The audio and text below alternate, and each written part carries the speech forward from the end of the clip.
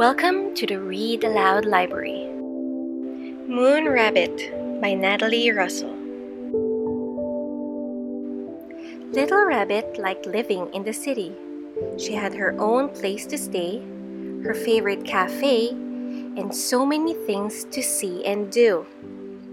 But at night, when everything was quiet and Little Rabbit was all alone, she would look up at the moon and wonder if there was someone out there, someone she could play with, laugh with, and have fun with, someone just like her.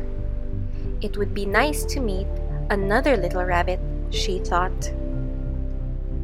When the city became very busy, Little Rabbit would go to the park to read her book. One day, as Little Rabbit read, she heard the most beautiful music floating on the air. She lay back and listened. The park was so peaceful and the sun was so warm that Little Rabbit's eyes began to close, and very soon she was fast asleep. When Little Rabbit woke up, the sun had gone and the moon was shining brightly. It was past Little Rabbit's bedtime, but in the distance, she could still hear music, and it was the kind of music she liked. So, Little Rabbit picked up her book and followed the sound through the trees, and there she saw a rabbit, a brown rabbit who was playing a guitar, making music that made Little Rabbit want to dance. So, she stayed for a while. As Brown Rabbit played, Little Rabbit danced.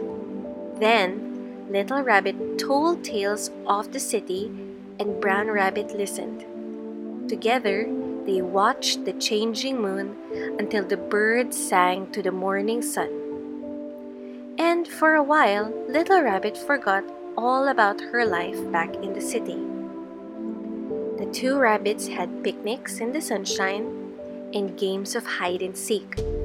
They made each other laugh, and Little Rabbit was happy to have found a new friend. But then, one dark night, Little Rabbit saw the city lights glowing in the distance and suddenly felt sad. "The city is so beautiful," she sighed. Brown Rabbit was quiet. How could anything be as beautiful as the moonlit park, he thought. Brown Rabbit didn't like to see his new friend feeling sad, so he played his guitar and danced around Little Rabbit. He even stood on his head, anything to make her laugh or to see her smile. But there was nothing he could do to make her happy. "It's time for me to go home," said Little Rabbit. So early the next morning, Little Rabbit returned to the city. Back to her home, back to her favorite cafe, and back to all the things she liked to see and do. And she no longer gazed at the moon and wondered if there was someone out there, another little rabbit just like her. Because she knew that there was, and he was coming to visit her the very next day. The end.